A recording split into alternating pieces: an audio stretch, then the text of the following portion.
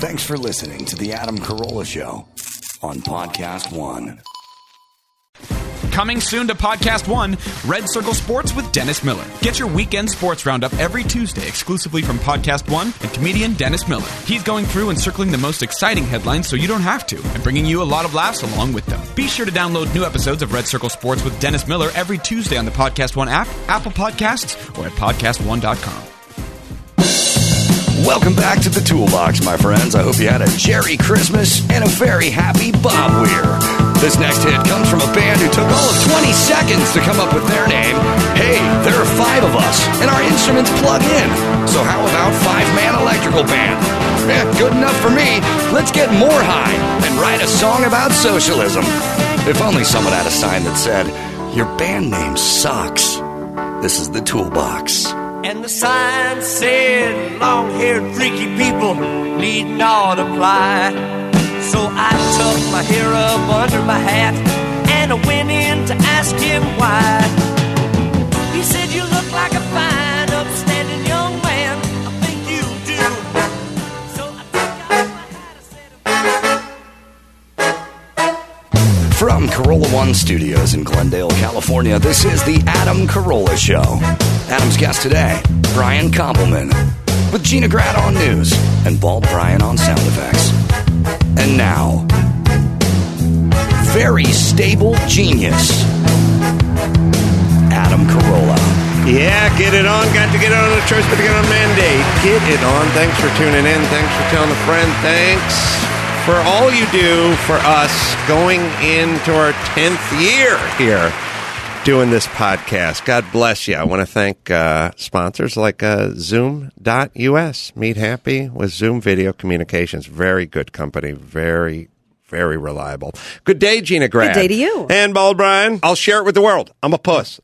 I love that Brian Koppelman is here. I must say, you bring up the show Billions in front of anybody with a couple of brain cells to rub together, and they just light up. Every time I bring this show up, it's like one of my wife's favorite shows.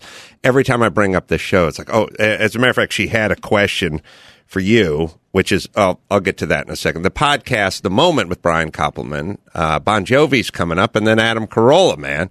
Two guys Two who titans. The greats. No more rockin' mullets from the 80s than Jovi and Carolla. And John Bon Jovi? Yep. That is episodes. No, Tony Bon Jovi, who owned the Power Station recording studio. It is his uncle. Oh, so much. Oh, music. Oh, so much for Brian Koppelman. So that, by the way, Tuesdays on Apple, and you can find it wherever you want, but it comes out on Tuesdays. Always a great conversation. Always great feedback. So Brian is one of these guys that I have so much to talk to about that I try to put it in order. So first, we'll just go with music for a second. I was reading about you last night, and I read that you discovered Tracy Chapman. Yeah, has that not? We never talked about that. That's amazing. I was thinking about. I should have prepped Chris Maxipata on this, but Tracy Chapman is one of those artists where one of my favorite. Talking about a revolution is one of my favorite songs. But it didn't get played on the radio that much. But this song got played a lot. Well, this is talking about revolution. This is revolution. Oh, sorry. The slow, starting the same as slow car. Yeah, sorry. Slow car got played. Slow car. Or fast car. Driving my car. I'm getting older. Yeah. Yes. This is one of my favorite, like, deep cut songs that it doesn't make the rounds. It's not around. We got to hear that stupid I'm a bitch, I'm a lover, we can hear that song 1,000 times, but we'll never hear this song on the radio. So let's enjoy it a little bit. And I want to know what life you discovered her in. Like, I know you were in the music industry. And I hope you love this song as much as I do. Yeah, man. I mean, I don't even want to talk over it. I'll talk as soon as it ends. I'm not like one of those. I'm not like Skip Stevenson, who, right. I'm not like one of those. You're going to talk on the outro. Wait. You back sell it. Yeah, right. That's a radio professional. Yeah, man. don't you know you better run, run, run, run, run, run, run, run, run, run, run, run.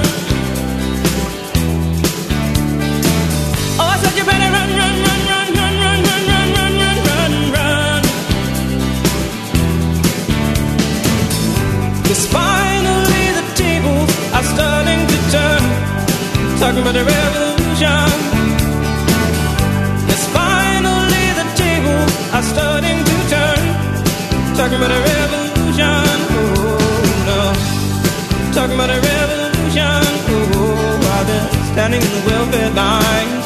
All right, you get it. You get why I love this song. So, first of all, I'm so happy to be here. As you know, man, I just love talking to you and Gina and Brian. This is, I've been on this show a bunch of times, and I'll call in whenever I feel like it. You and I'll email, and we don't see each other a lot, but I consider you a friend. So thanks for having me. And but the story of finding Tracy and this all happening is like exactly, I think, probably pinpoints a bunch of stuff we don't like. I love that you love this song, but of course, pretty much all the things she's singing about, you don't agree with. No. So I don't even like black people behind microphones, but I'll make an exception for this guy. They drop them. I mean, I don't know if you're aware of the fact of what she was singing. When they're bullhorns, I hate it. But microphones, I'm not sure if you understand what the revolution she's talking about is. It's not the Beatles' revolution. So that song, you just when it was playing, you asked me, "Do you like this song?" And so I was 19 years old. I was at college, and I had spent because my father was in the music business, so I knew about the music business. How I knew about it. From when I was 13, I started like managing bands and doing all sorts of industrious shit like that. So I was a music freak. I still am. The music on our TV show is something people write about all the time.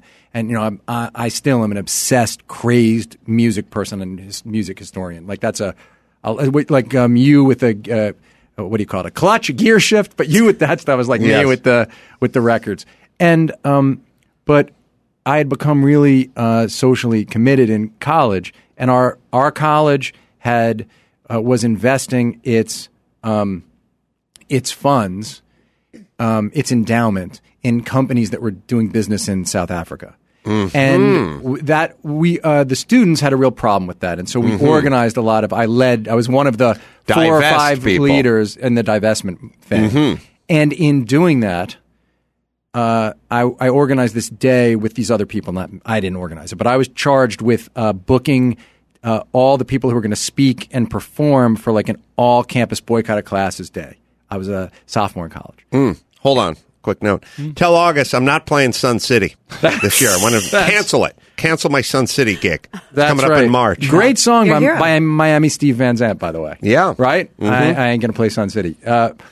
And so you can play it now, by the way. It happened. I don't know if you know. I can play Sun. Now go ahead and play Tell Mike. Don't tell Mike anything. Tell him nothing. Go ahead. Don't even tell him nothing. That'll confuse him. Just don't communicate with Mike. Go ahead and play Sun City. Okay, back on. It's fine. Go ahead. But then someone said, "Oh, there's this singer you should get to perform." And I went to see Tracy play. She came out on stage, and she was 20. She's 2 years older than I am. So she was a senior at college, same college. And she got on stage. She told this story about being.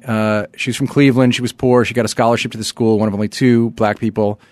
What school is it? We were at Tufts, but she was at a boarding. She was talking about being at a boarding school when she was 16, and seeing all these people and everything they were thinking about. They were, I don't think they were nice to her and the other black person there. It was really difficult.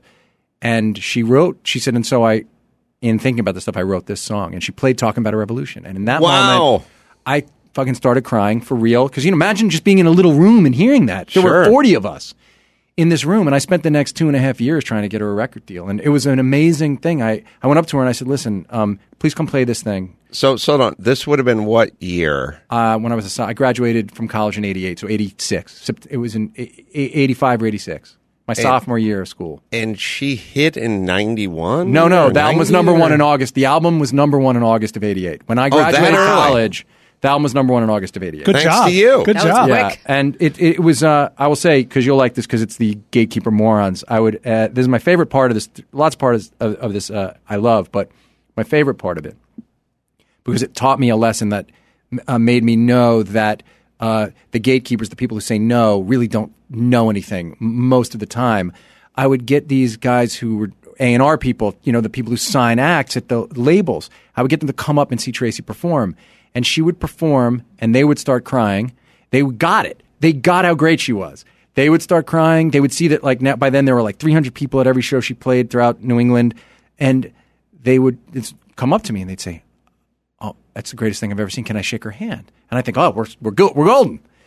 And I'd say, "Sure." And they would shake her hand, and then I would walk them to their car, bitter Boston cold, and they would say, "Now you know I can't sign her to a record deal." What? Right. And I would say, "Well, your shirt is still wet from you snotting all over it when she was playing the song." And they would say, yeah, but who's going to listen to music from a gay black? They would just do this whole thing, and I'd say, what station am I going to play it on? Black radio won't play it. Yeah. Rock radio won't play it because they won't play someone who looks like her. And I kept saying, because of the gift of being an innocent kid, right? I knew about the business, but I was still a kid. I would say, yeah, but the songs. And they would go, "Kid, someday." And it was an incredible lesson for me when later Dave and I wrote Rounders and we got rejected in the beginning. I was like, your instinct is to think they're right. But I was like, well, no. I've seen this movie play. I've seen this play out before. I've seen the experts decide on the easy course of action, which is always to say no, because there's no risk in saying no. And it was a great life lesson at a very early age. And I remember, I got job offers from all those people, obviously, after the thing happened. And because she hit really big when it became when number one album, and right. and 13 million records worldwide. It was an incredible thing to be a part of. What was sad to me was, of all the people who bought those records, a lot of them that album, a lot of them didn't care about what she was singing about. Nothing really changed. I was so young, I thought, oh, this is going to change the world.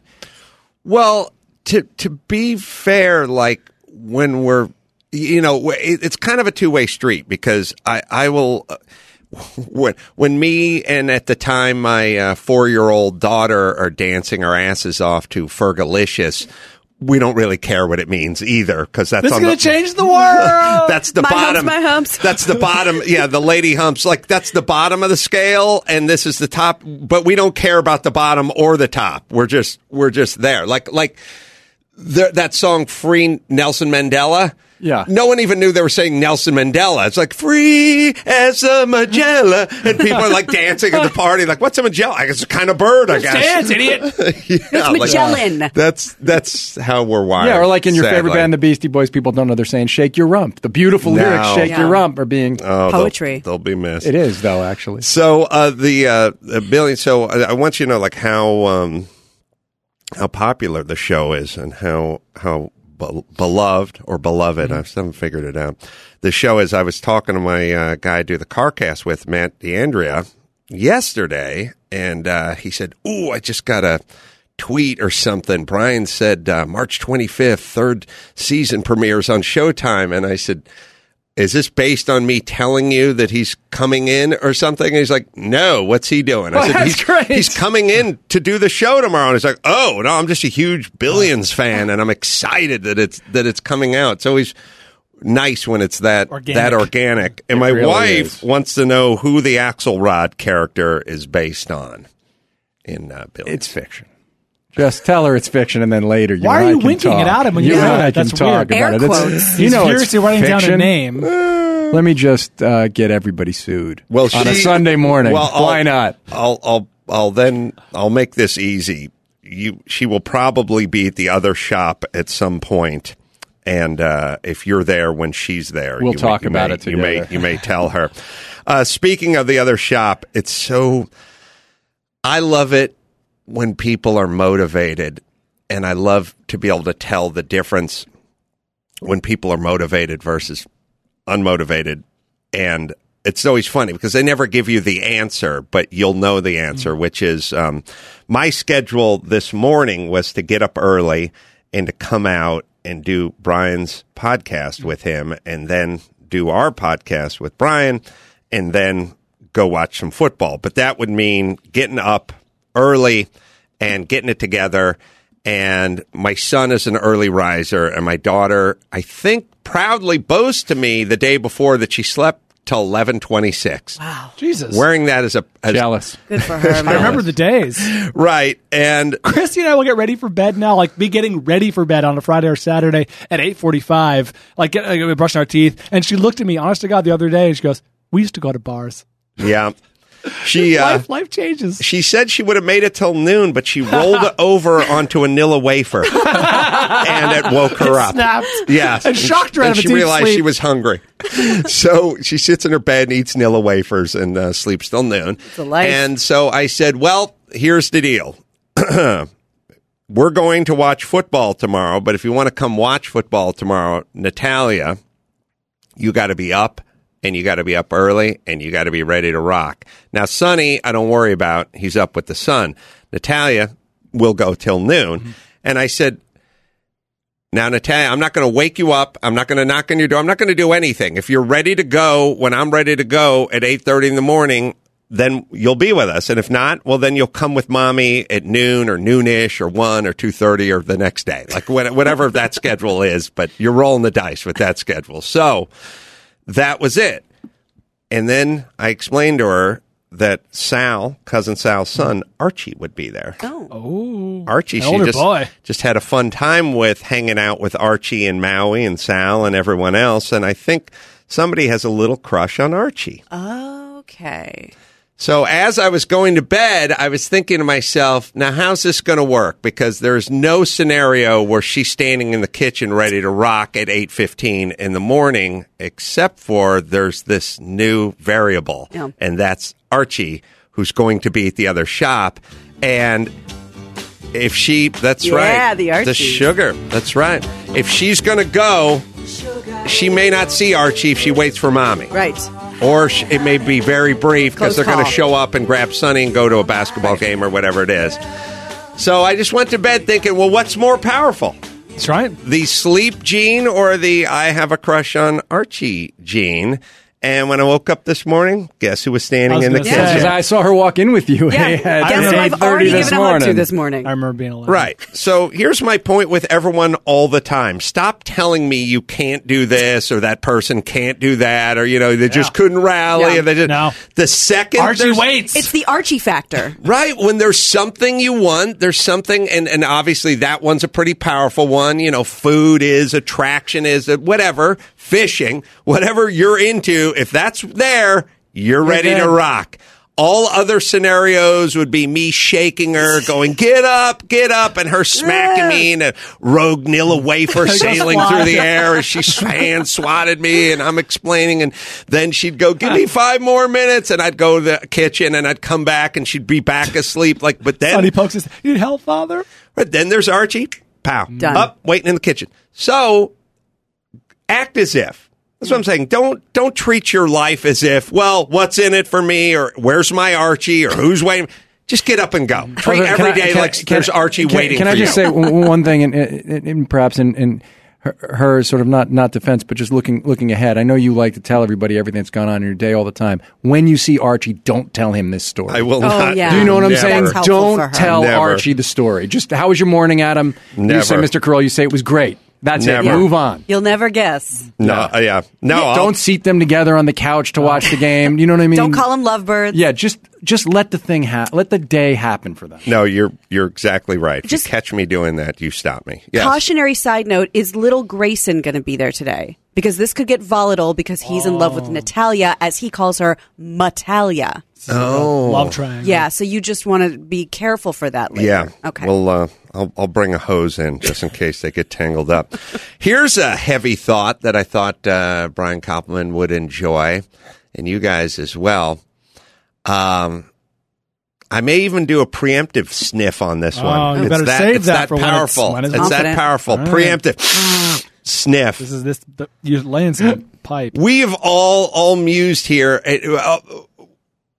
I always say that we make rules, arbitrary rules for ourselves, and we laugh heartily at rules like the guy's in the minivan, he's going down the endless highway with no traffic on it, and it says professional driver, closed course, do not attempt. Right. And it's like, do not attempt. How am I going to get the van back from the goddamn dealership if I can't operate the van? I can't have Joey Chitwood in here, a professional stunt driver, taking me all over town. Eventually, I'm going to have to pilot my own van.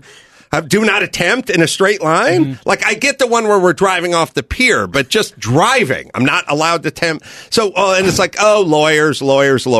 And then every single time I take a flight, it's tampering with, this is a non-smoking flight. This is a 100% smoke-free zone. There is no smoking on this flight, including the lavatory. Tampering with, disabling, or damaging disassembly. And I'm like, just say tampering. Let's get on. Or just say no smoking. You can say no smoking. It's a no smoking flight. We'll move on. We don't need to get into what you may do to the smoke detector. You should already know don't tamper with the plane. Right. The plane's probably leave not the plane alone. You know That's what I mean? right. Lee, don't touch the plane. Yeah, Don't start touch taking the it plane. apart. You can do the tray table. That's the only thing you can touch.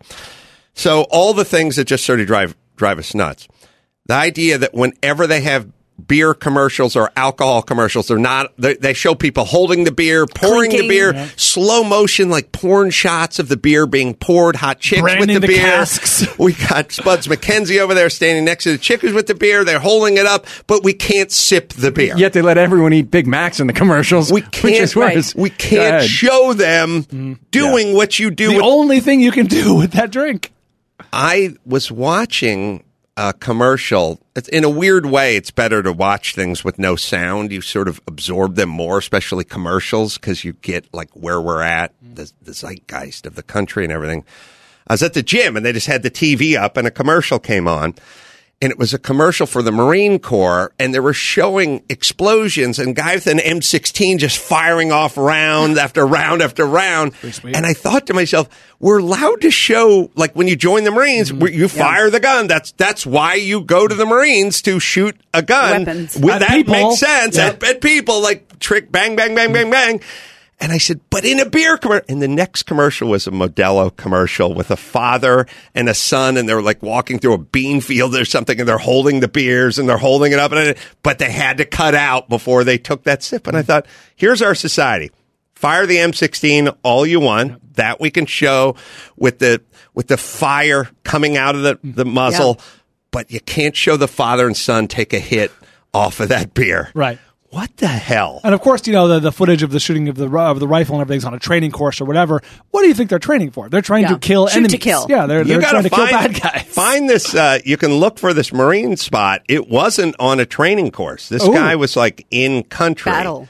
Although it's kind of hard to tell because all the countries we're fighting now currently look like Like a training training course. course, It looks yeah. like we're out in the desert outside of Palm Springs. Like it must be great for filmmakers. It used to be like, let's turn this jungle into a meadow. Now it's like, Right. let's turn this place into a training course.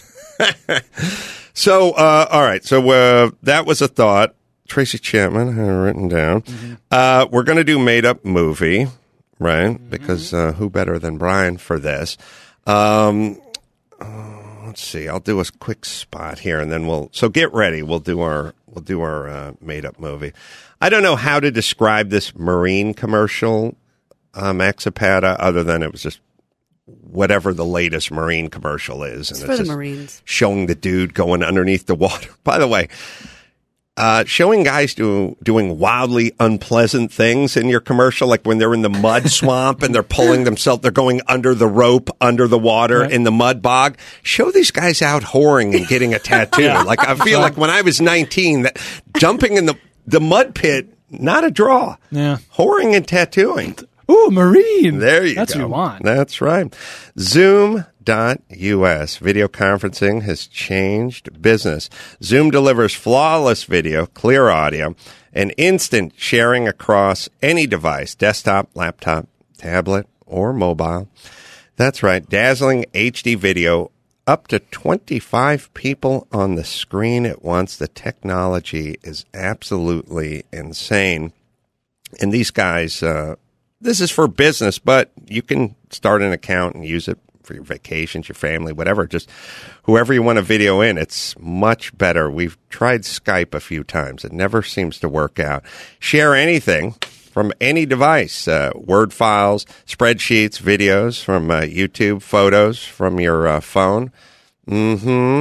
Even set up a green screen, create a backdrop for your client's logo or image that makes you look like you're in a ballpark or at the beach. Why not? Zoom.us. Visit Zoom.us. Set up your free account today. Meet happy with Zoom Video Communications. Get that free account going today. All right. Yes. We found, they have a lot of recruitment commercials all in the similar vein, so we found one that looked quite unpleasant. Pretty violent. Consumes fear and weakness. The money's going to the ready to fight whatever shape the battle takes. Because as long as there are battles, there will always be Marines. Some Ridley Scott stuff right there. You know what exactly that looks like to me there's people sort of pixelating and showing up in other worlds. Is it supposed to look like Call of Duty? Is it supposed to make kids think that they can be in the video game? Looked like he was crawling through some duty at some point.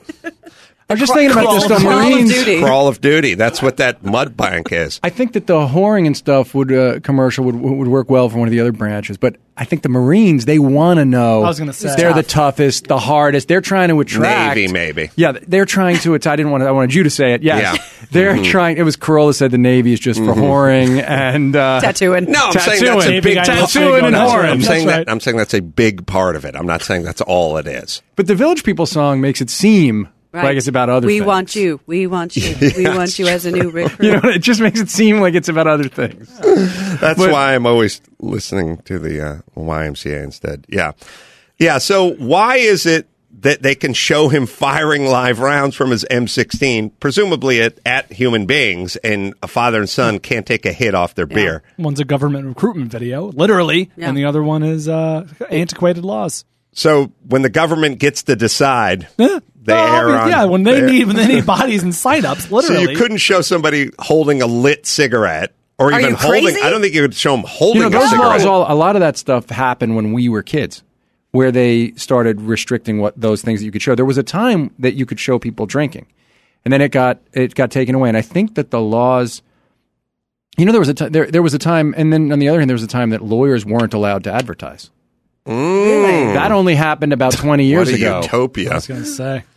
All right, so we're going to do a little made-up movie. Yeah, you want to do it? Let's do it. In a world where titles are many and plots are few, one man can take your movie names and make them come to life. What is going on? Adam Carolla stars in Made Up Movie.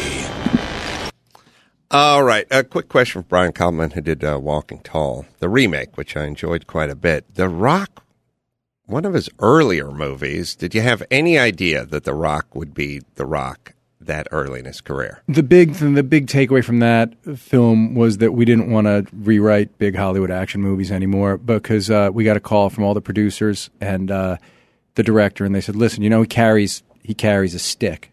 And we said, yeah. They go, Walking Tall, yeah. They said, make the stick have a personality.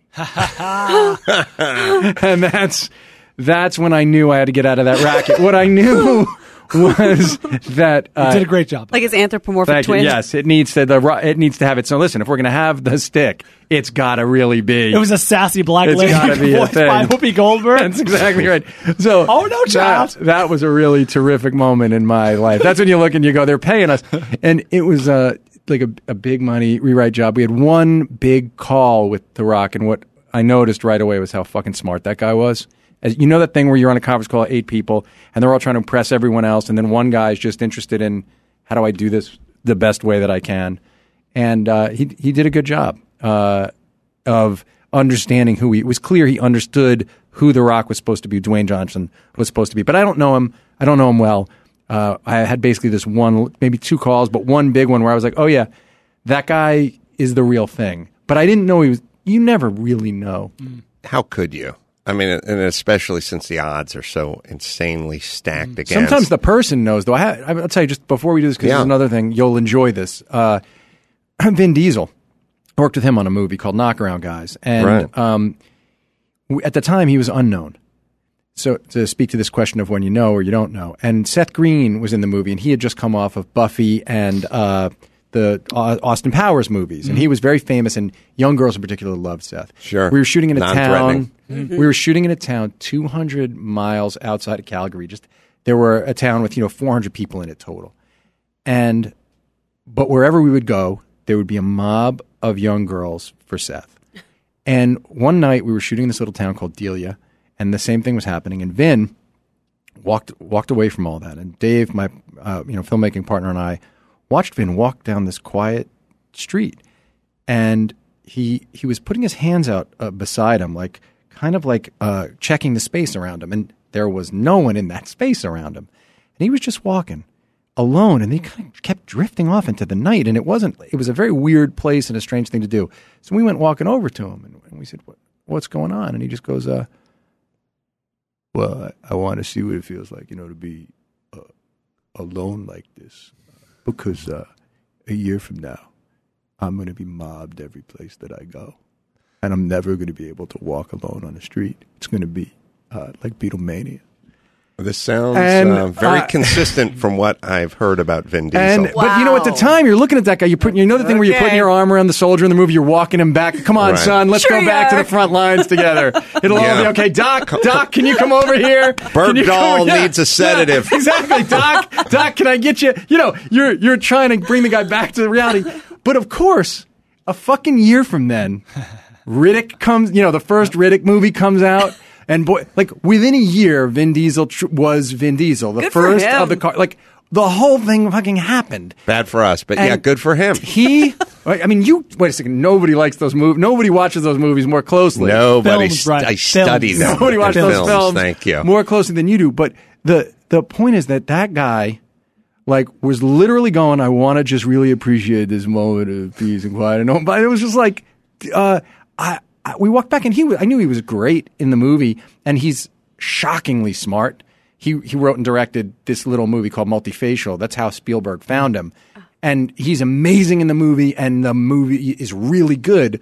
He plays all these different roles. But that guy just knew he was, guess what? I'm going to be one of the biggest movie stars in the world, and there's nothing anyone can say that can stop me. And so that was a time I learned a lot from that moment, which was sometimes crazy people are right. But I love Vin, and he's not crazy. He's highly rational, but he kind of allowed himself to to visualize this other reality. He manifested it somehow. Wow. Well, there's a balance. There is. Rudy, 38 from Portland. Yes, sir. Adam, big fan. All of you guys. Love all you guys. What's going on? Hey, I got a movie title for you. Mm-hmm. In keeping up with the theme of football playoffs, after further review. Oh, I have a thought about this one. It's a little on the nose, but Ed O'Neill is playing like an Ed Hockley type, like an aging, big-armed, but aging football referee. Football, well known because he's football very official. in shape. He's shockingly football buff official, but he's getting long in the tooth, and they have to pass they have to pass a physical every year, and this, that, and the other. Because these guys got to run up and down the entire length of the field. These guys are in shape. But this is the problem. He has glaucoma is setting in, and his eyesight isn't what it is, and it's starting to fade. But he wants one more year, and he wants to get to the show. He needs that pension. One more year, and he gets the pension. Otherwise, he doesn't get it. Doesn't get his full pension. That's right. And he's doing in front of a ravenous Buffalo crowd on a game, the championship game that would send them into the Super Bowl after 25 years. That's right. And he goes under the hood and he realizes he's reviewing a play, but he can't really see the play, and he can't really call. He can't call somebody in to help him. There's nothing he can do other than pretend. If he wants that pension, he has to pretend like he saw it. He goes out. We're cutting back to the announcer's booth like, well, this is pretty obvious. I can't believe it's taking him this long. No, yeah. We get all we get Costas up in there. He's sweating. Al Michaels. Al Michaels. We get Chris Collinsworth up there. We get cameos. You're always able to get cameos from those guys in your movies. Yeah. And it's running up on the Jumbotron, and he goes up there and calls it against the Buffalo Bills, even though everyone can clearly see the replay up on the Jumbotron, and the crowd His foot's in bounds. Everyone can see it. The crowd goes nuts, and they start throwing snowballs. It's snowing. That's right, because it's obviously late in the year. It's in January. It's snowing. That's right. And now this is it. This is his legacy. He'll ever be known for this. But at a certain point, he has to find redemption and love. The next season. Brian, redemption. The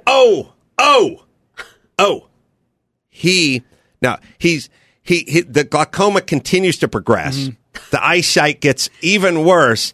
He becomes a pariah in his own city. He lives in Buffalo as well, but he ends up becoming a football coach for a blind academy. Oh, that's a nice ending. All right, Wow. here's another way to approach Yes. after further review. Mm-hmm. How's this? It's you get Samuel L. Jackson. This is the cast. I'm going to start with the cast. It's Stallone, Goldblum, Samuel L. Jackson, and De Niro. Okay, and here's what it is.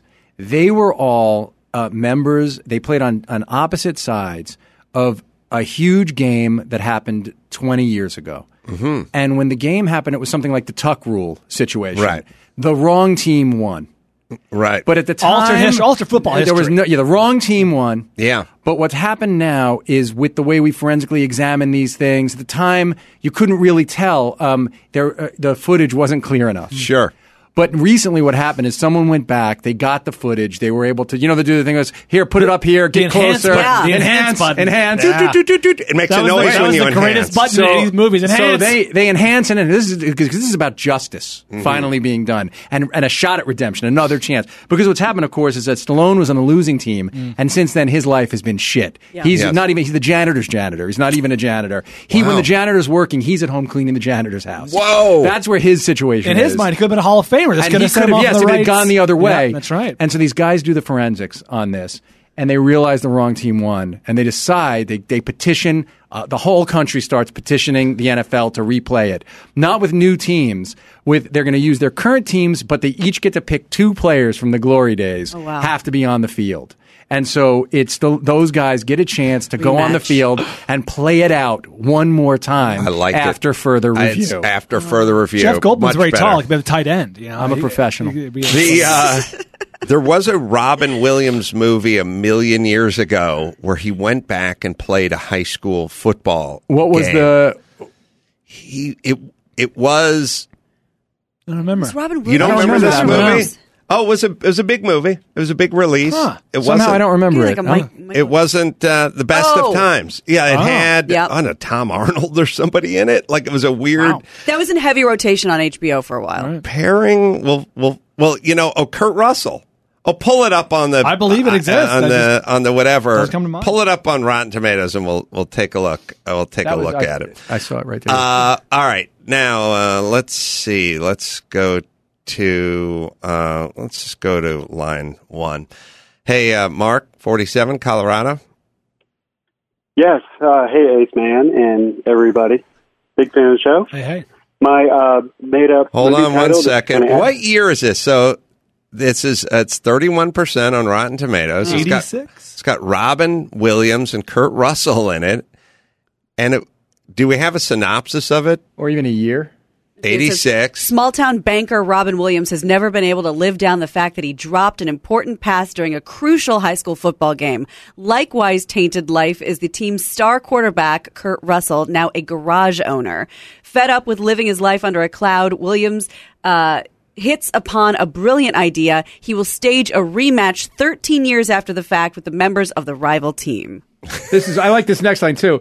Trouble beckons when Williams' father-in-law. These are the stakes. His father-in-law announces he's rooting for the other team. Oh no! We've all been there. We've all recreated high school games 20 years on and had our father-in-law rooting for the other team. Can I call you a son? I feel like you're a son. I don't dislike you. How did that story meeting happen? What's he going to be playing for? Is there a girl? Is there a girl with cancer? Does someone have cancer? Hold on, Bob. I think I got it. Father-in-law, estranged, but he's still the father-in-law. He is going to be rooting for Paul Kai. Okay, now he's not a Bobcat. Okay, picture him up there in the Letterman jacket, the whole 9 yards. Pom-poms. All right. And he doesn't own a car dealership where Robin's character could get a job. There's nothing. He's rich. He's semi-retired. Yeah, but what does he need? What does Robin need from him? Team. Robin must need something. I'll tell you what he needs, Bob. Needs his support. Okay? Let's make it. Green light. You know what? Green light. Let's make that father-in-law supporting the other team. Bold move. Bold twist. When I saw that, it was just unreal. All right, let's Mark. see. I'm sorry. Number one. Snow Day, Mark. Yes, is that Yes, sir. your movie? That's it. Yes, sir. I have a East Coast has concept. seen Maybe so much snow. Maybe Ryan Koppelman could help me out. It's not as well thought out as yours, but you're the master, so I'll throw this. In Do the it. 90s, I like. Remember the Super? Remember Joe Pesci? He was a slumlord. Oh, yeah. And as penance for all of his horrible misdeeds, a judge made him live in his own, Tenement. exactly, and he had to live with all the people he was lording over. This is a Giamatti, he plays a politician, and he does not believe in climate change. He says this is a myth, good. this is a hoax. Oh, so this is a movie with a message. It could be. Yeah. That's up to you. Yeah. But he's traveling with a press secretary, a young assistant. Maybe he has big ambitions. He's a senator. Maybe he has big ambitions. He's sitting there. He's in Iowa. Ooh, he's in New Hampshire. He's setting some track, you know what I mean, for a possible run. Sure, presidential run. And his whole maybe the foundation of his whole thing is like, climate change. They're just trying to steal our jobs and send them to China and blah blah blah. And lo and behold, huge winter snap, out of control storm. Of course, global warming causes cold and hot. And he's snowed in with the young assistant who's maybe lesbian, maybe gay, a minority. Tracy Chapman. Let's go full Monty here. And they have to have a sort of coming to Jesus mumble. Maybe they're trapped. Maybe they're inside of a cab that the guy had to leave for gas or something. A vestibule. Put him in a place where they must be together. Is this like My Dinner with Andre sort of thing, where they're like trapped in a cab and they just they have to dialogue it out? That movie's great, though. By the way, amazingly. You ever watch it? Yeah, because they're only in the cab. It's for a little while, but then they're in the restaurant a lot. It's a really good movie. Weirdly, they're trapped Wallace somewhere. Shawn, the guy from Princess Bride. Maybe they're in a taxi cab. The cab driver has to leave. Cab's frozen over. I'm worried that we don't have any. That was Adam's question. If you don't, there's been one My Dinner with Andre that was good. Most of these are very difficult. Can I take a shot at this Please. one? And now I haven't heard this title before, but let me take a shot at this. Here's Are we how starting I would, over? Or are we? Here's I think we're going to Clean slate. Let me take a shot. Give Brian a shot, but don't go out to dinner with Brian because they go. And sir, you'd like to order? Brian jumps in. Let me have a shot at this. Let me shot I know he said salmon. The salmon sure is very good. I know. Hear me out. Can I just take a shot at it? We're here. No. Please, this we is wish why you we're would. doing Fine, it. let the brilliance guy have a chance to talk. It's just an idea. It's snow day. He said it. This is what I thought of. We like it. Okay. And I don't know. Okay. Do you know this? Here, Brian. You pick the actors. Okay. All right, we need a guy who's like a Bill Gates kind of a person, who you really would believe is a titan, one of the richest men in the world, one of the 5 richest men in the world. Michael Biehn. Oh, okay. So Michael Biehn is playing one of the great, perfect. He seems smart, certainly in some of those. Yep. So Michael Biehn. And you guys know the thing about Bill Gates, the deal he had with his wife for all those years where one weekend a year he got to take a trip with his old girlfriend? What? This is a true thing, guys. It's not anymore. For the first bunch of years he was married. Snow day. So every he used to have a weekend. Oh, I get it. His father-in-law disapproves. That's exactly right. Yeah, smart. So this guy every year Edward Norton. Edward perfect. Ed Norton. Actually perfect. Smart guy. And who's the woman who was and the idea is he's not the idea in the Bill Gates thing was it's not a sexual weekend. They just get to go away and really commune with each other because he's inspired by this woman. This is a true thing. Like it's with his Gates. muse. So who's the woman? Ooh. Age appropriate. We got to go age Amy appropriate. Adams? Sure. Yeah, someone who he knew since like college, let's say. Well, if I like Ed, Amy Adams. Ed Norton though is 52. No, he's younger than I am. I'm 51. He's 47. Let's say 47, but she's got to be right around 45, college, 47. Exactly. Is Amy Adams around that age, or is she? I don't know. Let's just say Amy Adams. Or we can say Reese Witherspoon. We can say Sandra Bullock if you want. You guys pick Sandra it, Bullock. the actor. Let's go Sandra Bullock. Okay, so they're going to take their trip that they take. Mm-hmm. And they're on the private plane, and they're going to go to some island. That's where they plan to go, and they're on the private plane. But then, what do they call a bomb cyclone kind of a situation comes in. It's just they're forced to land somewhere else. But here's the thing: a cabal, top cabal of not terrorists but kidnappers. Mm-hmm. Think about have been tracking, knowing that, and when for the movie's sake, you say that this thing happened every 3 years. He gets to go away with this woman. They've been tracking her for the past 3 years. You know where Gates is, but they've been tracking her. Yeah. Mm-hmm. And she's your ticket in. And they were going to be on the island waiting, but they knew ahead of time about the weather. They found out when he did. Wherever the town is, where his normal security isn't there, he and the woman are holed up. They're both brilliant. They can solve a lot of problems. They're holed up. But the team of kidnappers who've been tracking the girl are finally here, and there's going to be a siege on them, and they have to figure out how to work their way out of it. Now, okay, so you have my snow day. We have Brian's cab. That's my thought. That is. I like it. Sorry, Brian, you're out. I'd buy 2 tickets to that. Stick to pushing buttons and dropping I'm drops. sitting out of the next one. Bring the next one. No! I'm not saying a word. No. The reason you're here, we brought you in for this purpose. We don't choose to just anybody. I want to know about Bill Gates and the actual. I knew you'd love it. I really want to know how this actually works. Like, how long has this been going on? Is it still going on? I think it doesn't still go on, but it went on and for asks follow-up years. questions, but he's writing stuff down. As soon as I heard Snow Day, I was like, the Bill Gates thing. And then I knew you'd love it. Well, it went, obviously, if you were to pitch this to a wife, how would you go about it? I can't imagine that conversation. How would you well, look, the best talker in the world, Adam Carolla. How would you sell this? Obviously, you have to establish at the beginning of your relationship. You can't come up with this 5 years into your marriage. Mm-hmm. You know, I want to take a weekly trip. You have to go early, don't you? Yeah, okay. I think there has to be something in it for the wife. You have to pitch it to her as why this is beneficial for her. So there needs to be like I mean, for lack of a better term, there just needs to be some payola. Like you need to return with a stacked washer dryer. Right. Or perhaps a new Tesla or something like that. That's number one. Number two, I think you have to have them, like dogs, where they go, I'm bringing a new dog into the house, and they say, take something that the dog has and like put it in there and let the other dog sniff it a little bit. Meet outside in the sidewalk and not at home. I feel like if you got any of my exes together with Lynette, and you had them enjoy a mimosa over brunch, it'd take about 18 minutes before they were having a competition to basically describe which one thought I was a bigger douchebag. Sure. Like they'd immediately, they'd be one-upping each other. Oh, no. Oh, he got me a clock alarm for our anniversary. 5th anniversary. Oh, you think that's bad? He bought me Tori Amos's old flowers. So imagine having to sell that stuff to your partner, though. Oh, that you're going to do beach cottage riding, dune buggies, hang gliding, and taking long walks with this person. With your long Here it is. love. Gates says it. Want to read it, Gina? It says, Bill Gates told Time Magazine that he spends a long weekend every year with software entrepreneur Ann Winbald at her North Carolina beach cottage, riding dune buggies, hang gliding, and taking long walks. ... And there it is. Etc. Etc. It does seem like you would have to bake that in when you propose. Yeah. I'd like to marry you other than one weekend a year. Yeah, no, I think you do it. You do the same thing. You do the thing that I tell everyone who takes a new job. Let's just say you're taking a new job right now, like you're just starting a new job right now.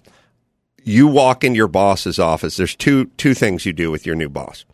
You explain to them that you have a wedding in Martha's Vineyard, but it's not till July. But you just thought they should know now. Like, you just want to get it on the calendar now. It's a dear friend from college. You're in the wedding party. Genius. It's Martha's Vineyard. Oh, that's fine. She'll add it to the calendar. Yeah. And when you're sitting around and it's snowing outside and someone's talking about July in Martha's Vineyard, and the boss always just goes, yeah, no, fine. Yeah, I get it. It's on the calendar. It was on from before you signed up here.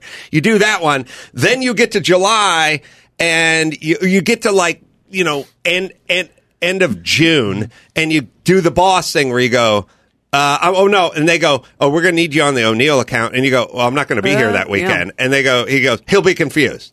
What? And you'll go, remember I told you about the Martha's Vineyard thing? And he'll go, when? Remember when I started, I said I needed the week off in Martha's Vineyard, I needed the third week off because dear friend, and he'll go, oh, and he'll be a little frustrated. He'll feel bad, but then he'll be apologetic. Like, oh, sorry. Yeah, no, right. And then he'll be like, McMahon, get in here. You got to work on this account. Like, and you'll just get to go home. You'll just get a week off in July, maybe 10 days. Like, you could, if you set it up, if you set the table in January, it won't be held against you. You just automatically get a week. That, and you explain to them that you have the special needs child. Oh, yeah. Right. You say that right away. Right off the top. And you do this thing where you go, well, his name's Randy. I call him Trigger. It's a long story, but he's 9 and he's not, I mean, he's my hero. And then you start to tear up a little bit and you go, he's braver than anybody I've ever met. Anyway, I don't want to, anyway, great. And then anytime you want to go home, you just do the back knuckle knock on his door. You can't go front knuckle. You got to go back knuckle. That means we need to talk. And then you come in and It's you a good go, time, boss. You go, mind if I close the door? And he goes, oh, yeah, what? He's a little confused. And then you shut the door. And then you start to tear up a little. Like, you can just punch yourself in the face a little bit before you go, I'm not, tapping your open shoe, hand, yeah. open hand. And then you go, Trigger's having it. And then you catch yourself and you go, Randy's having kind of a tough day. And he'll go, oh yeah, no, by all means, Yeah, get out of enough here, said. get out of here, go take care of him. What are you still doing here? Go take care of him, and then you leave. Now he'll never have to meet him. Occasionally he'll say like, "How's Randy doing?" And you can't go, "Huh?" Who? You gotta go. You gotta keep it in the front of your mind. But that'll get you out of any day, any event, anything. And this is what you do if you want the weekend away with the with the honey pie. Yes, you set the table before you get married. You explain. I got a chick named Randy. We call her Trigger. Long story. She has a cottage. The not dune, doing so well. By the way, we all just rode right past the dune buggy part. I literally Hang gliding. It said dune buggies, Adam. They want to ride. Picture Bill Gates. Like, really think about it. Bill Gates is getting in dune buggies with this woman and riding on the That's beach. great. I feel like that's a golf cart. I don't feel like that's got doesn't paddle have a wheels. souped-up and Did it it's dune say? kicking up Wait a sand. second. Did it say golf cart? No, it did not. No, I think that's the press. That's fake The dunes news. of the Cape. Fake news. Fake news. Hang gliding. Long walks. Dune buggies is my favorite part. All right. I'll tell you what. Let's bring it. Let's bring it home. Adam Carolla will return in Made Up Movie Part 2. All right, let's see. Irvine Improv, speaking of movies, January 25th, Cobra. I'll be up on stage. We'll be breaking down the game film with Mike August. Also, this week, Rob Schneider's coming in, and Jeff Cesario's stopping by again as usual. Brian Koppelman in studio now. The Moment with Brian Koppelman. I'll be on the following week, Brian. When am I this coming Tuesday, on? John Bon Jovi in his first ever podcast appearance, and then a week later, Adam Carolla returns. Great get, and of course, season 3, Billions. So that's March 25th. Everyone excited on Showtime. All right, we'll take a quick break, and we'll come back, listen a little good sports, and we'll come back and do the news after this. Good sport. It's time for a sports segment. It's time for Ace and Dave. It's time to get it started. NFL highlights, mixed martial arts fights, riffing on bats, still on movies, ranking the fruits of the year. Dave's recapping hockey. Good sport. Ace is getting talking. Shooting jerks with blasters. Nasally podcasters. Ace and Shecky, let's do it. Good sport. The Podcast One Sports Network presents Good Sports. Hi and hello, sports fans. Welcome to Podcast One Sports presentation of Good Sports, the first of the week, the first of the 2018 year, as a matter of fact. Dave Damashek here, Adam Carolla over there. It's not just a new year, it's the start of the NFL playoffs, Ace Carolla. How do you feel? We're a week in at the time of this recording. We've already now seen a wild card round with the best weekend, I dare say, in all of sports upcoming, the divisional round of the NFL playoffs. I was watching apropos to the playoffs, but not completely spot on what we're talking about. I was watching this whole thing with Brady trying to get rid of Garoppolo. Yeah. And I realized, people think, or people have no idea. Like, look, why do you think, I know Jon Stewart, we have the same agent, blah, blah, blah. Jon Stewart was in the running to be the guy behind Letterman. So Letterman would have had Jon Stewart. People have heard me talk, have heard me say this before. It's not really a critique on Letterman. Like it's not a critique on Brady. The least likable human being who ever clipped on a lavalier mic, Craig Kilborn, ended up going after David Letterman. Do you think Letterman knew what he was doing? And would any of us want young, hungry, super talented, super funny, good-looking, 33-year-old Jon Stewart on after we signed off? You'd be looking over your shoulder your entire career. It's so right. And, they always say that the toughest thing in the world to do is replace a legend, but I never think about it from the other side. You're right. I mean, listen, Gary Shandling's Larry Sanders show, you remember that? It basically mirrored the reality of that. Jon Stewart was in line, and he did guest shows. Remember Larry Sanders? Yeah. I don't know if you watched that. He came in and did guest shows in the episodes, and then they liked him so much that Larry Sanders was then threatened by Jon Stewart and was going to be replaced by him. Yeah, of course. Yeah, that what he also did was he put before Kilborn, he put Tom Snyder in there. Tom Snyder was no comedic threat, sir. It wasn't even a comedian, period. Couple things are going on. So first thing, so people would say to me when I would float this theory, what I think of is not that anyone is better than Howard Stern, and it's not that anyone's better than Letterman. It's a simple negotiation. When it comes time to sign up the new contract for Brady or Letterman, you go, I'd like $50 million a year, $30 million a year, $28.7 million a year. They go, Jon Stewart will do it for $6 million a year. We like you. Bring your price down.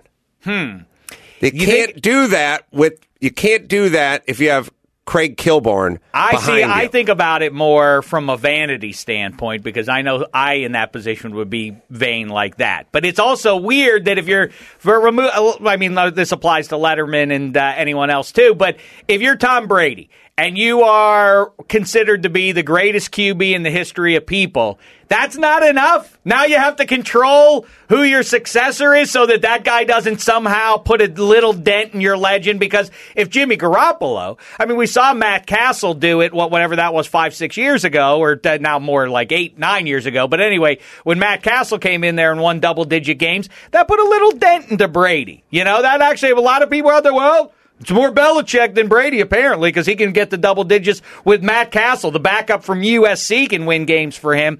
And Brady probably, from an ego standpoint, is at minimum a little nervous about what that says about him if Jimmy Garoppolo wins a Super Bowl, right? Well, there's a few things. And, I get you on the practical money thing, but it's more about ego. Well, it's all the above. They all affect one another. So Brady was basically accused of getting rid of the better-looking, younger version of himself who was backing him up. Look, starlets do this kind of stuff. They don't want to work with younger, more attractive blondes and so on. So, this goes on forever. But because they're in a business where you name the guy, Johnny Unitas, Joe Montana, Joe Montana Steve Young had to come in.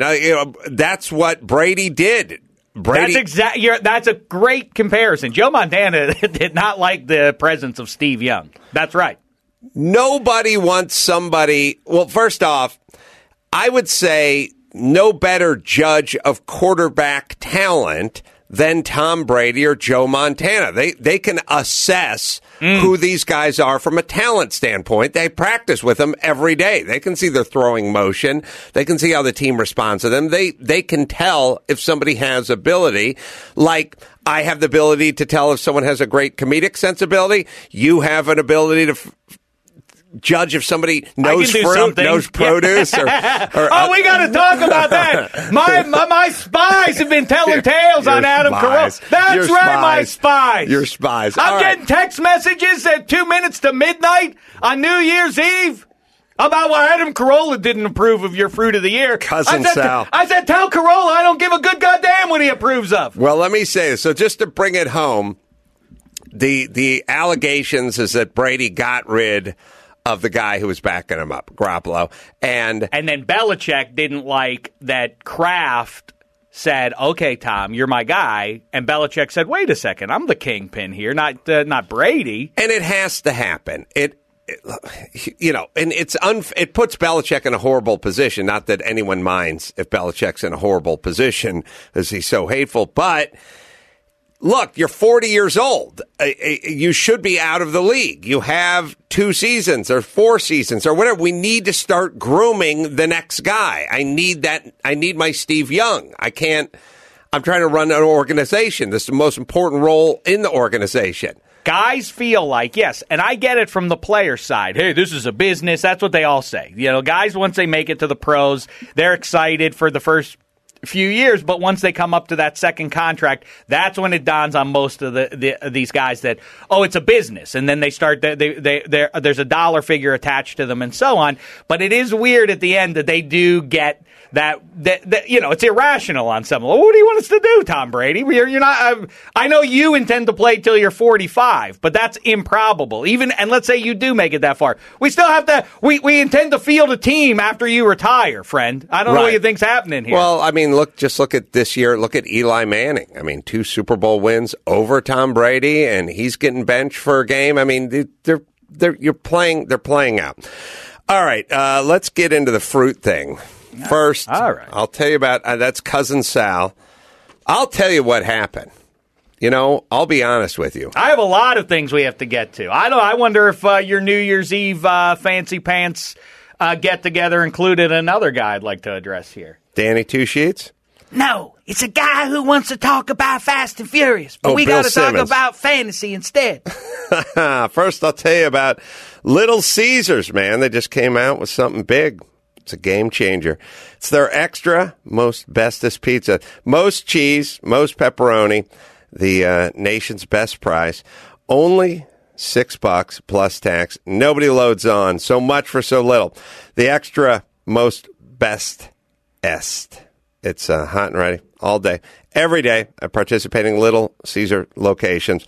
Love a story I've never told, but when I built the Acme Theater, every single day we ate Little Caesars pizza. Do you know something? That's funny. Every single day. Probably while you were doing that, literally, I was living on the north side of Chicago, and right around the corner from me was a Little Caesars, and they had a great deal. I would walk around there just about every day and get myself some pizza pie. Pizza. So if you love a lot of cheese, you love a lot of pepperoni, head on over tonight. You won't get anything else like this anywhere else. And the claim of most cheese and most pepperoni at the nation's best price is based on comparison of the following pizzas for the top 4 national pizza chains. Little Caesars extra, most bestest pizza in the other 3 pizza chains. Large round standard menu, 1 topping pepperoni pizza sold at everyday menu prices. All right. So, Simmons, let's see. All right, let's hold this. Now it's too late. Let's hold this. Okay. We'll talk about it. I also want to hear what you think about the Patriots and where you think how far their season goes here, starting with this weekend. We'll talk about that and much more as the sports week proceeds here. Podcast One Sports, good sports, out. Good sports.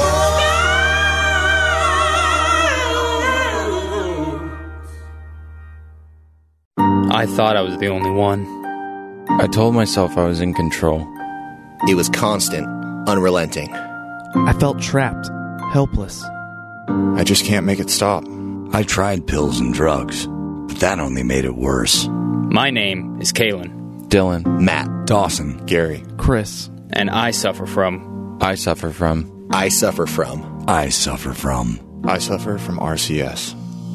Restless cock syndrome. People think RCS is a joke. They laugh when they hear what it stands for. What they don't hear is the crying I do at night, knowing tomorrow will be another waking nightmare. I can't live like this anymore, but now I know there's help. Hi, I'm Dr. Drew, and I've helped countless men who have suffered from RCS, Restless Cox Syndrome. It's not a joke. It is a serious condition that affects 3.8 billion men, and they suffer each and every day. You are not alone. You are not a monster. Call your doctor now and set up help. You can get it to stop. You can tell it no. You can take back control and get help today.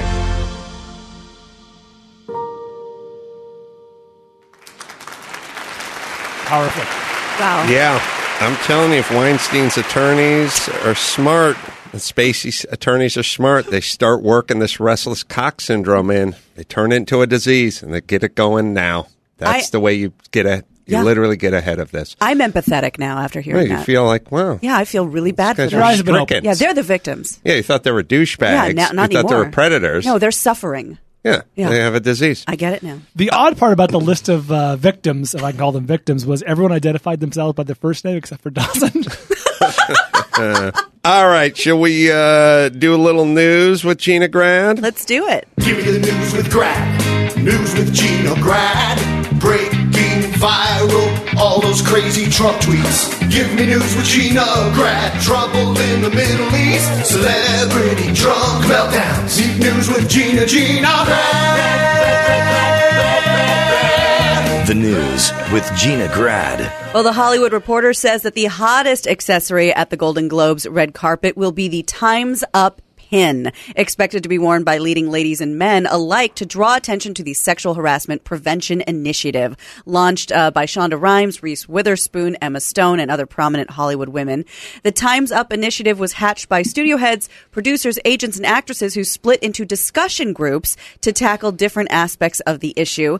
And the plan includes a legal defense fund for victims in all industries, legislative initiatives, and a request that women wear black to the Globes ceremony. How about my RCS beer koozie? Do you think that'll find the red carpet? Yeah. It's a penis, but kind of a heart at the top. No, it's in good taste. Oh, it's just sorry. a regular beer koozie. Weird It says RCS on it. And Time's up, Gina. I'm really sorry. All right, that'll fix everything. So they're all going to wear buttons. Problem solved. Is it going to be a Everyone's scandal?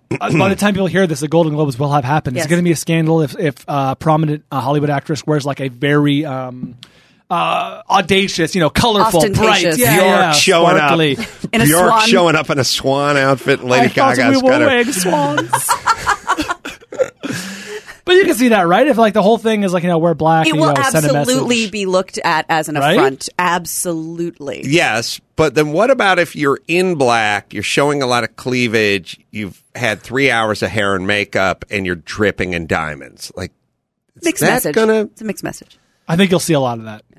Mm-hmm. Not a lot, but I think you'll see some of that. That's a way to sort of make it fashionable. Well, when Angelina Jolie wore that deep cut black with the two slits way up the side to the hip bones, it might be a mixed message when they're black gowns tonight. Interesting. Yeah. All right. Ryan? Anyway, And I'm sure problem nobody solved. was planning on Any wearing black predictions? to a No prediction. ceremony. He He's doesn't wanna making get a in trouble. gagging motion, sticking his finger in his mouth. No, he's making the jerk off The motion. jerk-off motion. These are actually my people, so no, God I bless. agree It's with weird them. that you would make such a I'm vulgar- glad they should wear black, and it's an important thing, and they should bring attention to it. And it's hard if you're a woman in Hollywood; you can't actually go out and not look good. It's the conundrum that they face. So of course they're going to go and try to look good. I was laying out so that I wouldn't be. I understand, but just a big wet fart over this thing. But to me, it makes sense to sort of do something. I understand why they are. And you support this pendulum swing that's very much like we're Well, taking back. Okay, Because you want to have a conversation. it's Here's almost what like that people want to get rid of that whole madman mentality, and I respect that. But look, you're a woman, so this is really, in a way, I'm not going to mansplain to you. But let me tell you why, as a woman, you should I'm not going to do that. But so far no charge because of this argument. Well, it's all just because of what people have said. Nobody's been charged with anything. So in a court, absolutely, there's going to if this gets to the place, if the cops are able to find, I believe Annabella Sciorra. If you just look at one thing. I know Harvey Weinstein. Harvey Weinstein made my very first movie. I had a lot of interaction with him for a short period of time. Was Rounders the first? And that was Harvey made that. He financed that movie, and I definitely spent time with him for that very, like I said, like a year of my life, basically, in 1997. But, and what's Annabella Sciorra She saying? says full, like the kind of rape that even people who don't believe date rape exists in any way. Jodie Foster. The full rape, the accused. Basically, Harvey pushed, please don't come into my room, pushed the door open, threw her down, raped her. And the way she tells the story, I just believe it. Everything about it seems credible to me. So in my personal judgment, what do I believe? I believe Harvey Weinstein raped Annabella Sciorra. But if someone were going to bring charges, then you have to go into a court of law. Evidence has to be presented. The jury has to decide. But nobody's doing that. So for me, I think when you talk about a pendulum shift, do I believe many men in many industries casually grab a girl's ass when they walk by? Yeah. Do I think that that's super harmful? I do. That may be although I don't think it's not equivalent. So is that the same exact thing? Everyone always wants to go, is it the exact same thing? No, of course it's not exactly the same thing. But I think that a woman who has to go to work every day and spend some energy on wondering if someone's going to grab her ass today, Yeah. Well, you and I don't have to do that. No, I think about it, and nobody ever does, and I go home and I cry. We don't have to think about that. Energy she could be spending on cleaning the microwave, Yeah. emptying the ashtray, Or minding her own business. Crock pot. Again, that's just my take on it. No, I completely agree on that. I actually was kind of weird, full disclosure. So Mark Garagos, who we always turn to for answers on these types of questions, what's going to happen next and he'll tell you, he'll just tell you flat out, like when he found out that there was a second black juror on the Cosby case, he's like, they're going to deadlock and he's going to walk. And he'll just tell you. And people always go, it's crazy because like Alan Dershowitz said, it's like, oh, he's racist. Like he's an attorney explaining the law. Right. Who was taught to him by Johnny Cochran. Like, here's what happens. It's weird when you say to someone, hey, what do you think? And then they tell you what's going to happen. And then they go, it's like you don't call a guy to come over to your house to inspect for termites. And then he'll tell you, we found infestation. And you yell, you're a heretic. Get out of my house. You can no longer participate in your profession anymore. It's like you asked the professional. That's what he said. So Garagos will tell you what's going to happen. And so I've been saying, and he's pretty spot on. And he called Cosby and he'll call a lot of stuff. And I said to him, what's going to happen with Weinstein? And he said, I got a problem now. I can't really talk about that. And I said, why not? His daughter, Tenny, who's a dynamo and a hard charger and a delight. And an attorney, correct? An attorney, guess whose law firm is handling Weinstein. Oh. The law firm she works for, but still she's going to have a bunch of information and then he's going to have a bunch of information and then, so Family we'll get him drunk. Yeah, We'll definitely get something out of him. And First of all, these mics are off. Secondly, we'll figure it out. But yes, agreed. I totally agree. Nobody should have to go to work and expend energy thinking about anything but work. And then if you're the boss man, you're the first guy who doesn't want a bunch of people expending energy thinking about things other than Unless work. you're the boss man grabbing the asses. Yeah, so that's where it gets complicated. So that's when people don't always act rationally. And I think a lot of these people didn't act rationally. They let their baser instincts get the best of them. And I do think it's fair, knowing a lot of actresses, because of what I do think that the gauntlet they have to run to get from their car to the trailer to the set is nothing like the gauntlet that the actor has to run to get from those places. Well, and also we've talked about this before, that women, and I'm speaking obviously, anecdotally and people I know, we spend so much energy de-escalating situations when you'd love to be like, fuck you, or call the cops or call somebody or punch a guy in the face. You have to go, no, it's cool, and look for the door. Brian Koppelman. Such a cad. Yeah, so there's different ways to go about it. I think what we're kind of joking about, and Adam, correct me if I'm wrong, but is how much does the pin, the decision to wear black, does that change society? Does that make other women feel more empowered, or is it just sort of spinning your wheels? Yeah, nobody knows. Who knows? Yeah. I think for people being empowered, by the way, but because now you got a whole 330 million empowered douchebags. You want to live in that country? Yeah, that's a good point. I don't. Yeah. There's a part of this that drives me insane that doesn't bother other people. I think the worst thing you can do for anyone is make them feel like a victim. I think that's the worst thing you can do for their life, whatever you are, if my son was abnormally short and I kept reinforcing that the little guy, you ever check the Fortune 500 companies? One guy under 6 foot, one CEO, the rest are all strapping tall. I would never want to keep reinforce or a handicapped person or anything. Like I would never want to, even if it's true, which it is true. It is tough for short guys to go out and run companies. I still wouldn't want to keep reinforcing that thing. And I like this idea of living in a country where everyone's equal and everyone feels strong and everyone feels like their voice is being heard. I don't like the idea where we keep telling everyone you're victim, you're victim, you're victim. I like the idea of saying you're strong, get over it, move forward, whatever it is. Now, that's if a guy puts his hand on your leg in the subway, you're not a victim. If Harvey Weinstein pushes his way into your hotel room, then you are a victim. That's all. The opposite of that, though, that is for years. I do think that for years, these actresses would call the people who are supposed to look out for them, their agents, their managers, and they'd go, hey, this really weird thing happened. I went to this guy's room, and he came. I was supposed to having a meeting, and I went downstairs. I know women. I went downstairs. I was supposed to meet in the bar. Then 2 of his assistants were there, and they said, no, the meeting's going to take place upstairs. And then they did the thing where you take Joe Pesci into the house, right? And he thinks he's going to get made, and then instead he walks in and he's like, oh shit! And then suddenly she's in the room, right? And so they were told, forget it, move on. The operator. They weren't told you're a victim. They were told, hey, you get to be an actor. You get to do this thing. And so balancing it is hard. I would just think figuring out how to balance that stuff, how to make sure that, so if it's not victim, what's a better word? Retribution, justice. These people, perhaps the way that they don't feel like a victim anymore is if they get some measure of justice. They get some measure of feeling like I did Loveline a million years ago, and I said to somebody, rape victim, and they said rape survivor, which I made fun of at the time because who cares? But I don't like victim. So that's kind of what you're talking about. And I don't even like survivor. It's just like this thing happened.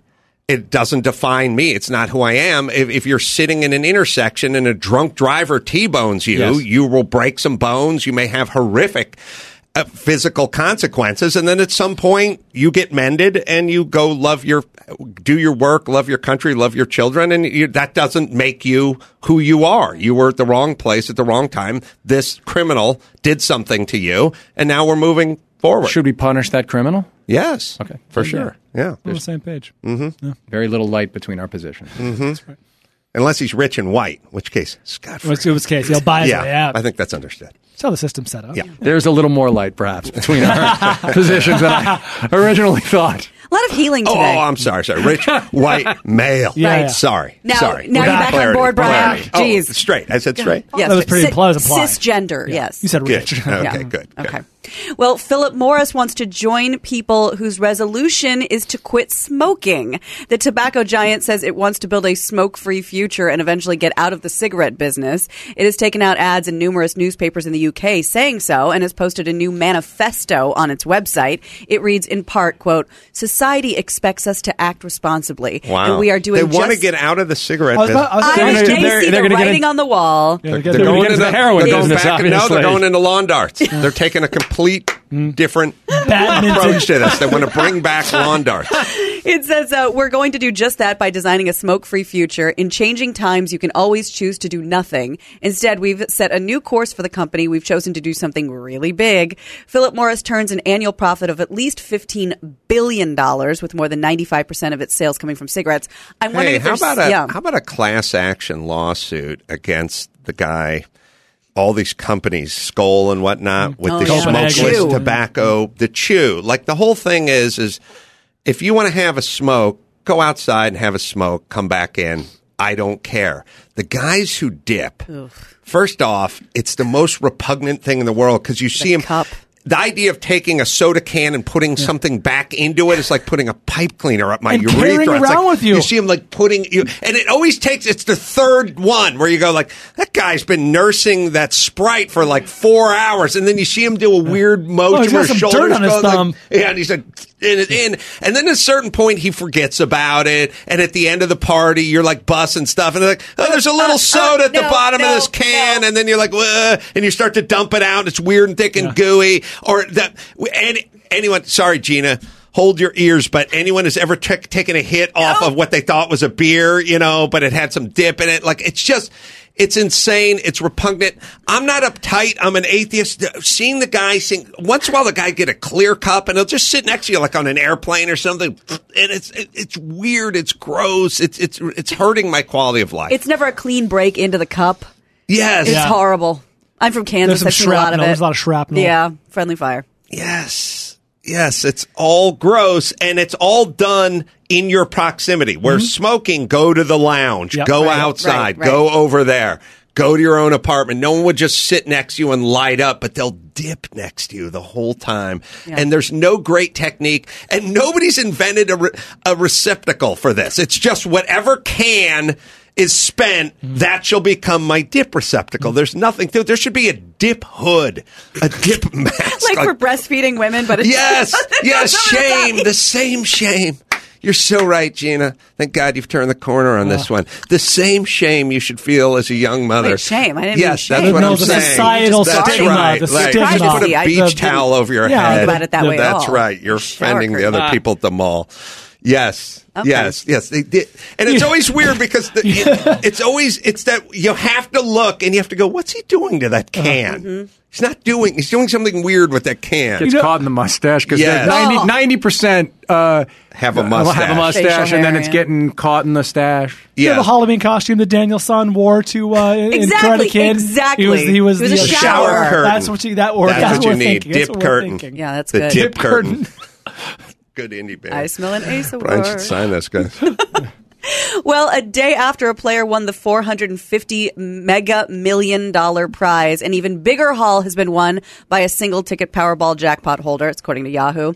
One ticket sold in New Hampshire matched all 6 numbers to claim an estimated $570 million jackpot. If claimed as a lump sum cash payout, the jackpot will be about $300 million.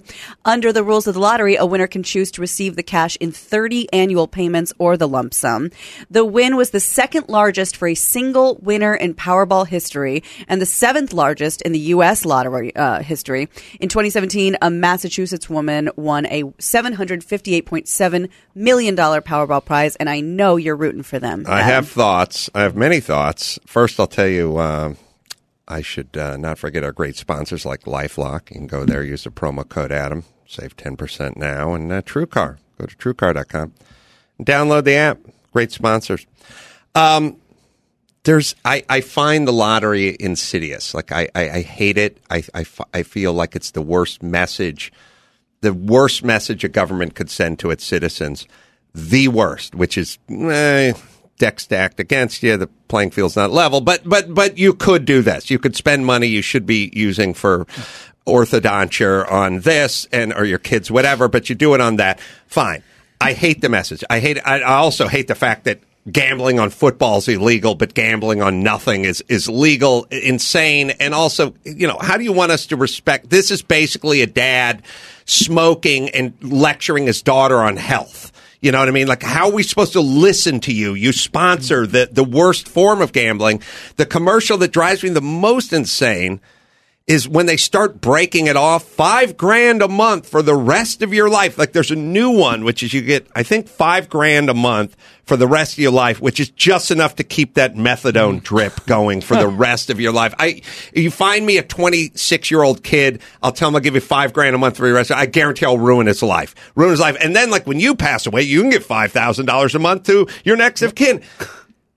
The only thing worse than the lottery, the only thing worse than giving $100 million to someone who hasn't earned $100 million is giving them $5,000 a month for the rest of their life.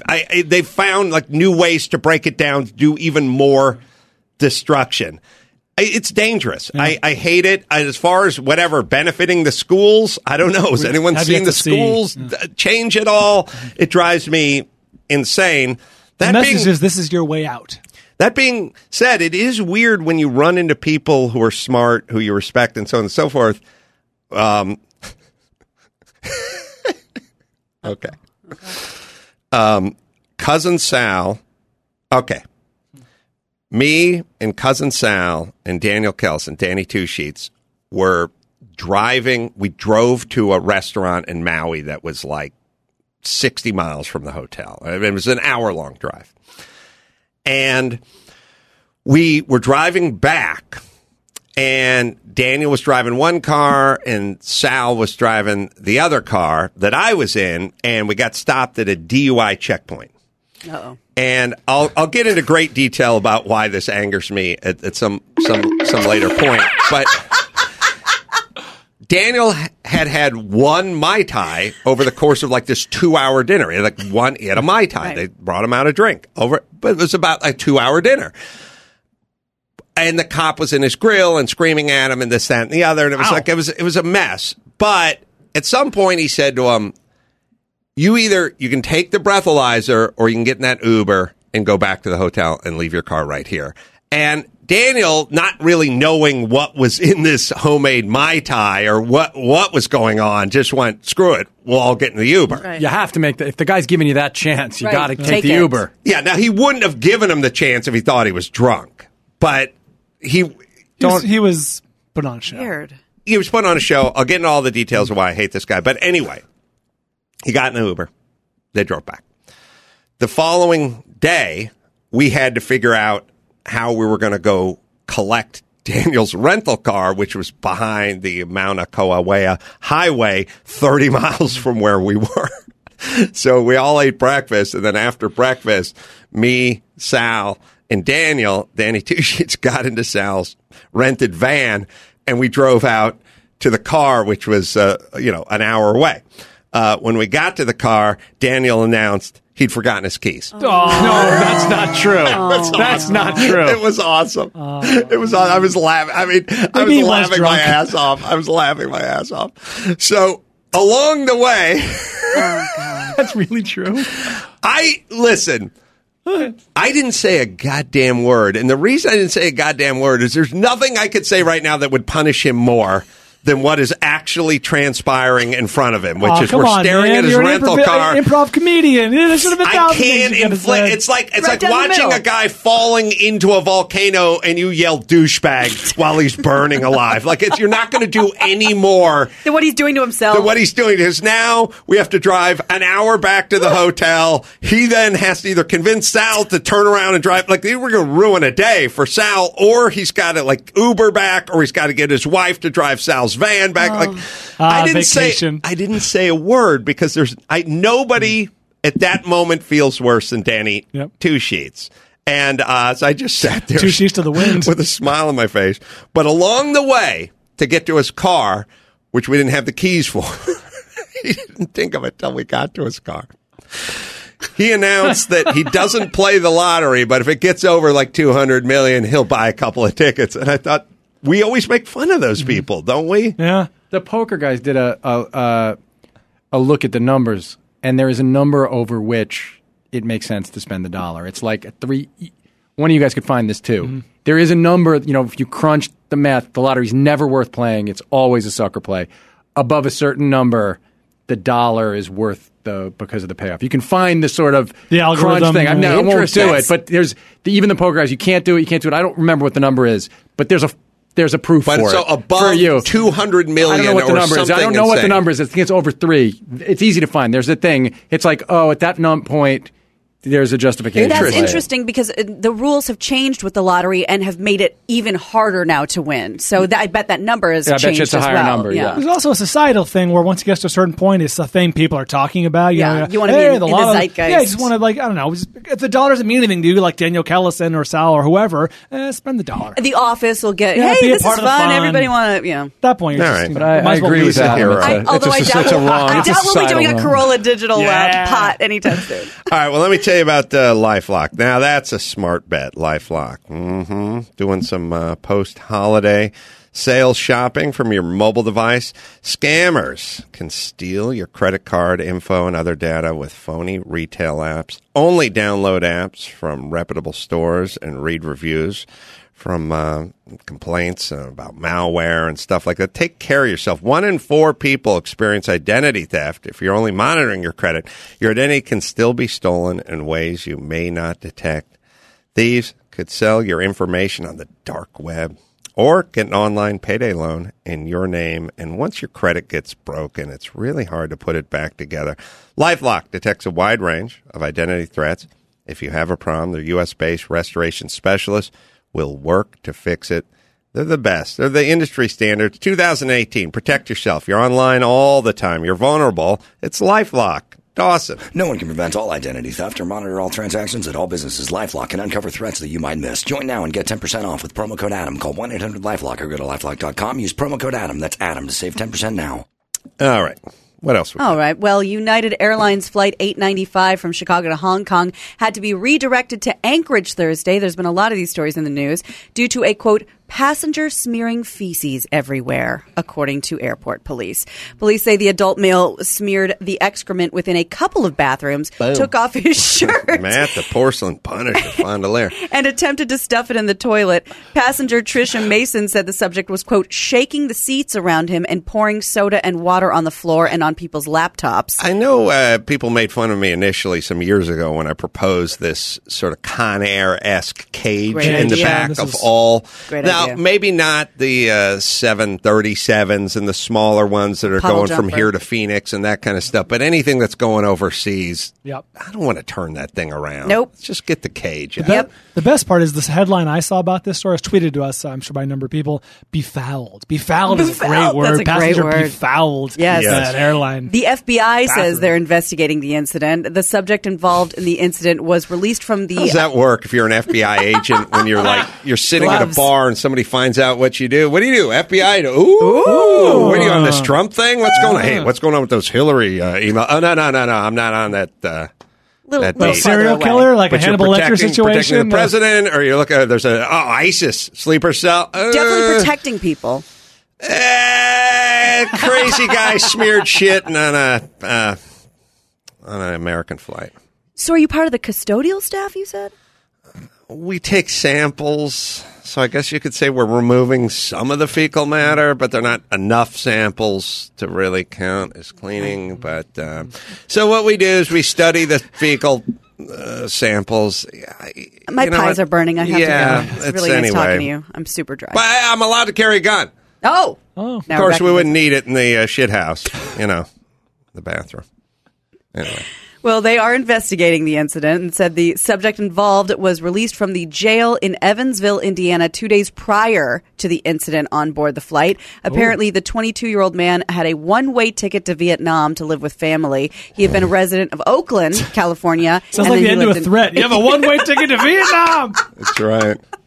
Yeah, it's that or Palookaville. Yeah. You want to go? There's two. So air travel's too cheap. Air travel's too abundant and too cheap and too accessible and too many crazy people. These people are formerly on a slow boat or they take a bus to a slow boat, and now it's like everyone. Talk to these people. Like you can go to the UK for $289 if you book it in advance or whatever. It's too cheap. There's too many crazy people. Everyone's on prescription meds. Like it's too much. Yeah, we need the cage. Yeah, he's been talking about this for a while, Brian, that airplane travel should be much more expensive so everybody else can just stay on the ground and get to where they're going that way. That's right. And yet you choose to fly coach. Adam. That's right. It's true. That's right. Yet you fly coach just to complain about all that. You actually they do have the equivalent of that. That is the coach cabin. You're in it. You're right. You're a multimillionaire. Go to the front of the plane. You're right. Also, Slow Boat. The next time someone plays the movie game, Slow Boat. Yeah, that's a good title. Yeah. That's a title for the movie. Two characters trapped in a slow boat for the entire... They have to work out their political differences. It's a talkie. It's funny. We have a slow boat, we have a swift boat, but we don't have sort of medium boat. Yeah, there's no cruising boat. What are you the captain of? Fair to Midland. Yeah, an average boat. Go steady as she goes. About 9 knots. We don't push it. That's my thing with jewel thieves. There's no regional. I'm an international jewel thief, but there's no. I do the Glendale, Burbank. I'll get into Van Nuys on occasion, but I kind of know my space. I know I have my route. Yeah. I don't want to get in other people's. I don't want to impinge on their scene. I did a gig by Dodger Stadium once. Local jewel thief. Local jewel thief. Yeah. Best first story man on the planet. He doesn't do the second story. There's plenty of guys who'll take care of that second story. Right. Yeah, and I wouldn't call myself the way I elude the police. I'm not a master of disguise, but I'm like top 20. I'm good. I'm damn good. I can throw on sunglasses with the best. I'm good for I'm not a master of disguise, but I'd be like the best disguised person in my high school. But I couldn't really go to the next. You might not have even met anyone better than me at disguise, right? But still not a master. Not really a master. Not an approprice. I'm a journeyman of disguise. I guess you could say top serviceable. 20. Yeah, I'm serviceable at disguise, and I'm a local jewel thief. So you know what you're getting. Yeah, you know what you're getting, and one of the better second story men on the planet. Not the best. And as far as wheelman, I'm fair. Not the best. I know that baby driver guy. Yeah, not me. No. Can you afford the best? No, obviously, you wouldn't be here talking to me if you could. Now the reason we're talking is we're going to do the second to last mission, not the last one. There's not one last caper. This is the one before. This is the one before. The penultimate Yeah. caper. Yeah. And that's why I got to get some of the old gang together. I'm not going to get. Yeah. I'm not. Bert, forget it. That guy is a buzzkill. A couple of those guys, they're busy. Let's say I mean, they're good, but their attitude is horrible. Yeah. Handful of the old gang. Some of the gang together to do the second to last caper. They do good work, but they're a pain in the ass to be around. That's right. Also, you're just young enough for this shit. You're still. I'm kidding. Still almost, but I'm still young enough. That's right. I think for the next year, I can probably still do this shit. Yeah. I'm almost too old for this shit. You see your driver's license? Oh, you're not. Are you too old? No, I'm not too old for it. I will be. Just young enough. Just young enough for this shit. All right, let's bring it home, Gina Grad. You got it. I'm Gina Grad, and that's the news. All right. Gina Grad. That was the news with Gina Grad. Let me tell you about True Car. MSRP. You might know what it stands for, but what does it mean? Same goes for invoice, list price, dealer price. It's all confusing. Introducing True Price from True Car. Know exactly what you'll pay, including fees and accessories, before you get to the dealership. Know your True Car price. It's a great price because True Car shows you exactly what other people paid for the exact same car, apples to apples. You get your certified dealer. They set their True Car price. It's always competitive because they have dealers all over the place, and they want your business. So you go to True Car, you find your car, you lock in your price, you get your certificate, you go to your certified dealer, and you pick up your new ride in 2018. Why not? Whether it's new, whether it's used, it's True Car. So when you're ready to buy, you visit True Car. Enjoy a more confident car buying experience. Some features not available in all states. All right, let's see. Oh, Joe Coy and Rob Schneider on tomorrow's show. Let's not miss that. Always a good time. They should both do their stereotypical Asian characters to one another. Also, you can subscribe and leave a nice review on iTunes. We love that. Always tell a friend. We got the cruise coming up. That's in September, but it's going to sell out. Yeah. I was checking the boat, much like you were. I was Spectacular ship. Got a rock wall. It's got a rock wall. It's got the surf thing. I will be doing the surf thing. Show off that world famous balance. I shall be showing that off in a one piece. It's a top ticket notch price alone. That's right. Top notch. We'll do an event around it. Get tickets at adamcarolla.com and go to Chassis and 2 S's and Wine, the ACS store, and get yourself some buck slips, a cap, whatever. Brian Koppelman, everyone. The Moment with Brian Koppelman. Listen to Jovi on it now, and then you listen to yours truly on it. Episodes Tuesday on Apple. And also, let's not forget Billions, best show on TV. Season 3 premieres March 25th on Showtime. And until next time, this is Adam Carolla for Brian Koppelman, Gina Grad, and Ball Bryan saying, Mahala. Free as a Magella. For call-in times and phone topics, follow the show on Twitter at Adam Carolla Show. Follow the Ace Man on the Twitter at Adam Carolla. Give him a thumbs up on Facebook and leave us a voicemail at 888-634-1744. Tickets and info on all the live podcasts, main great events, books, movies, and more. Go to adamcarolla.com.